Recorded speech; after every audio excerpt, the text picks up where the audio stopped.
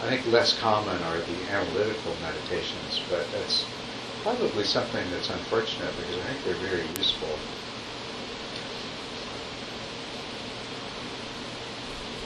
Would you speak a little bit more about what those are, analytical meditations?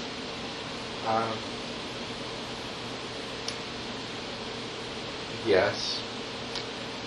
Maybe first to tell you that there is, if you start out doing a meditation on the breath, you'll reach a stage where your mind, where your attention becomes very stable. And that is a good place to begin analytical meditations, because otherwise you do an analytical meditation which is sitting there thinking, and the common experience is you decide to sit down and think about something, and your mind doesn't quite know where to stop, and you end up going all over the place, and often you totally lose track of what it was, the problem that you were trying to figure out. So it's,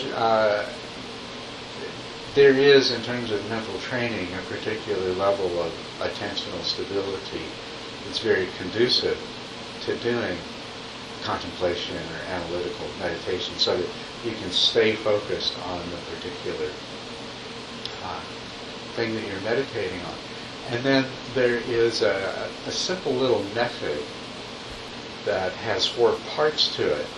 And it's very interesting. We find it both in Eastern traditions, and it's also found in Christianity, where it's called the Lectio Divina.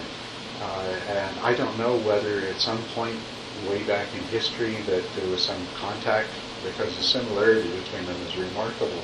They both have the same 4 stages. The first is, prior to doing the meditation, you've selected the subject of the meditation, the topic, and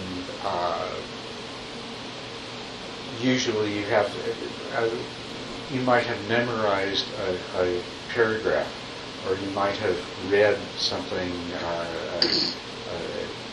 a piece of scripture, or read something that's on this particular topic and it's fresh in your mind.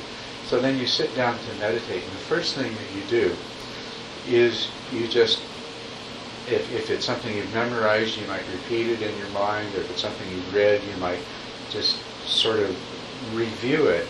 And the idea is that you're looking for the beginning place.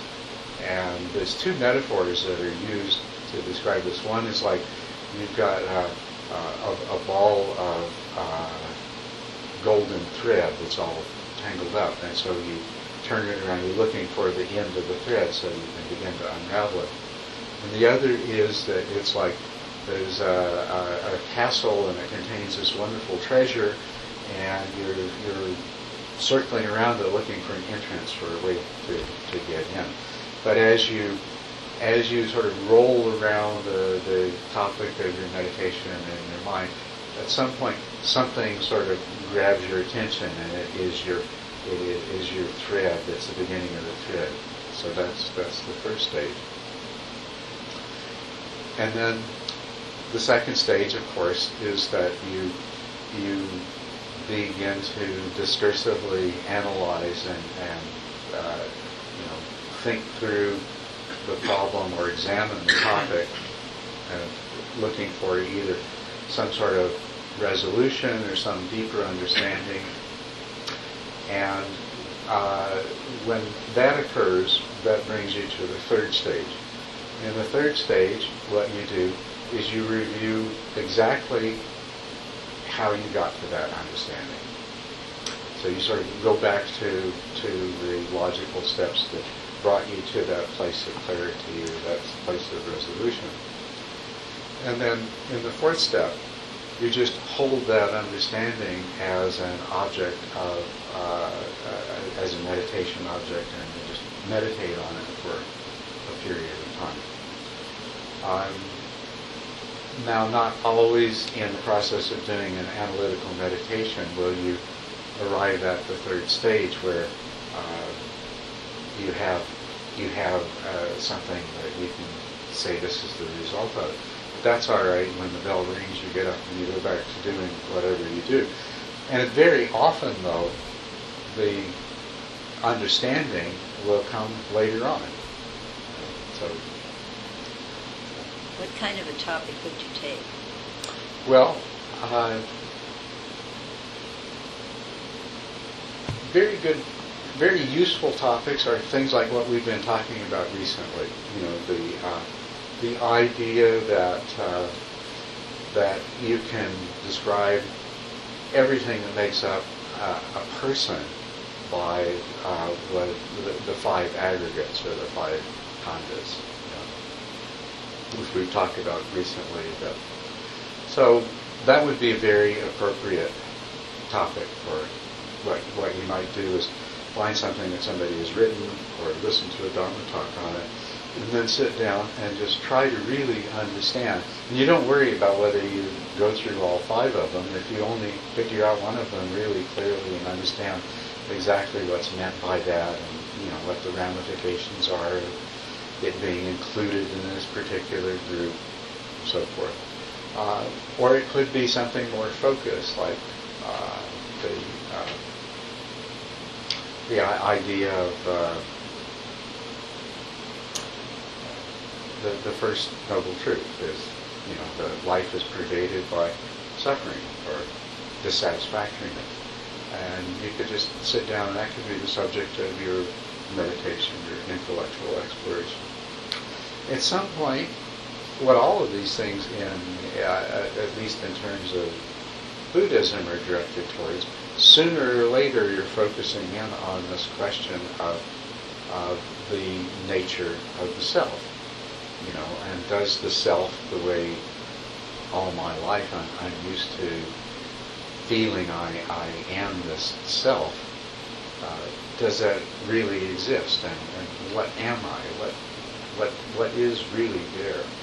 And so that's a very important and appropriate topic for this kind of meditation. But it's really broader than that. Anything could be. It could be more general. You could have a situation in your life, and you could say about this situation that you got excited, what would the Buddha do? And that would be a good topic for analytical meditation. What do I want to do? What are the conflicts that I feel if I did this or if I didn't do that, and so forth? And then try to put it in the context of, okay, so that's my feelings about it. What would the Buddha do? What can you learn from it that way? Almost anything. You could take the 6 perfections one by one. You could take the 6 perfections one by one. As a matter of fact, that's a very good practice that's often done as a part of preliminary meditation, is to take the 6 perfections one by one and reflect on what they are, how they're to be practiced, and how well you have been practicing them. They have so many subtleties. So ill will, right. like we talked about ill will today, and you could spend a long time thinking of all the different kinds of ill will. Yes, that's true. Very subtle ill wills. And that's the other thing about these things is the kinds of topics we're talking about. You might, the first time you hear about them or read about them, it might be, oh, I understand what that is. But what you'll discover over time is, there is so much more depth to it. There is so much more subtlety to it. And so sometimes you can take something that you think you're very familiar with and you understand quite well, and discover all sorts of new things. But one of the richest places to examine is taking any of these things as ideas, as abstractions, and applying them to the reality of life as we actually live it.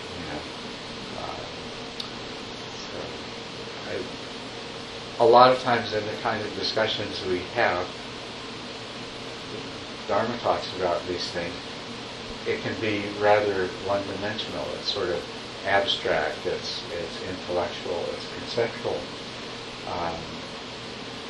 But if you add to it all of the other dimensions of your personal experience, your emotional life, your interactions with different people, what does ill will mean in terms of the problem you have with your brother, your relationship with your neighbor, all these other kinds of things.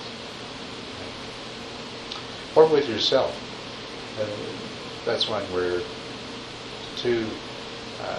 there's a lot to be discovered there too, because it's easy to take these things and only project them outward and forget that we also have a relationship with the person that we are too. We also judge, criticize, have all sorts of ill will and negative emotions regarding ourselves. And that's a legitimate topic of contemplation.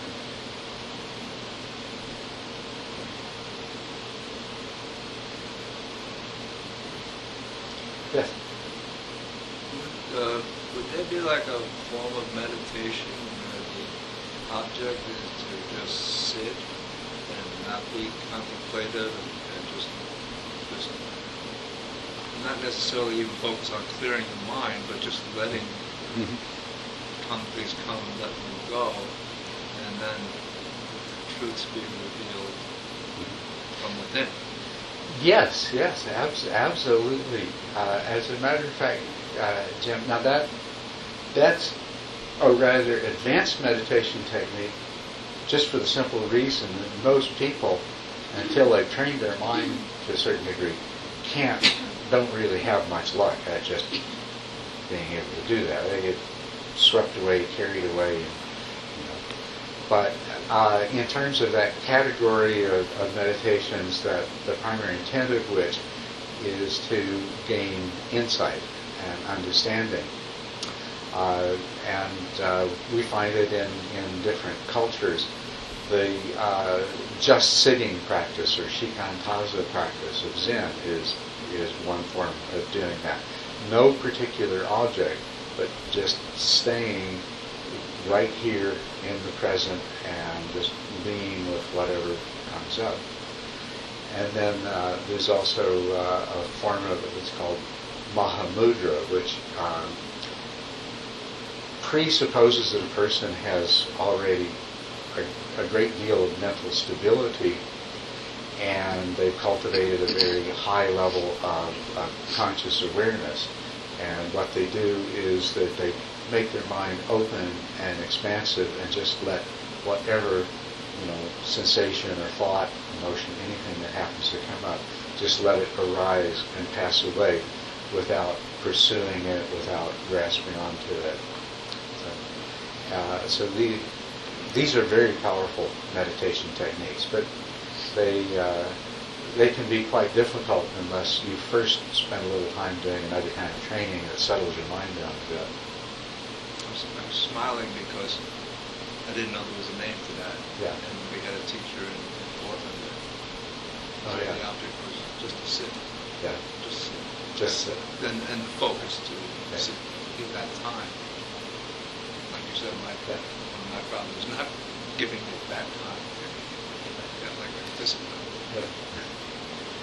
Yeah, it has names, and it has different names in different places.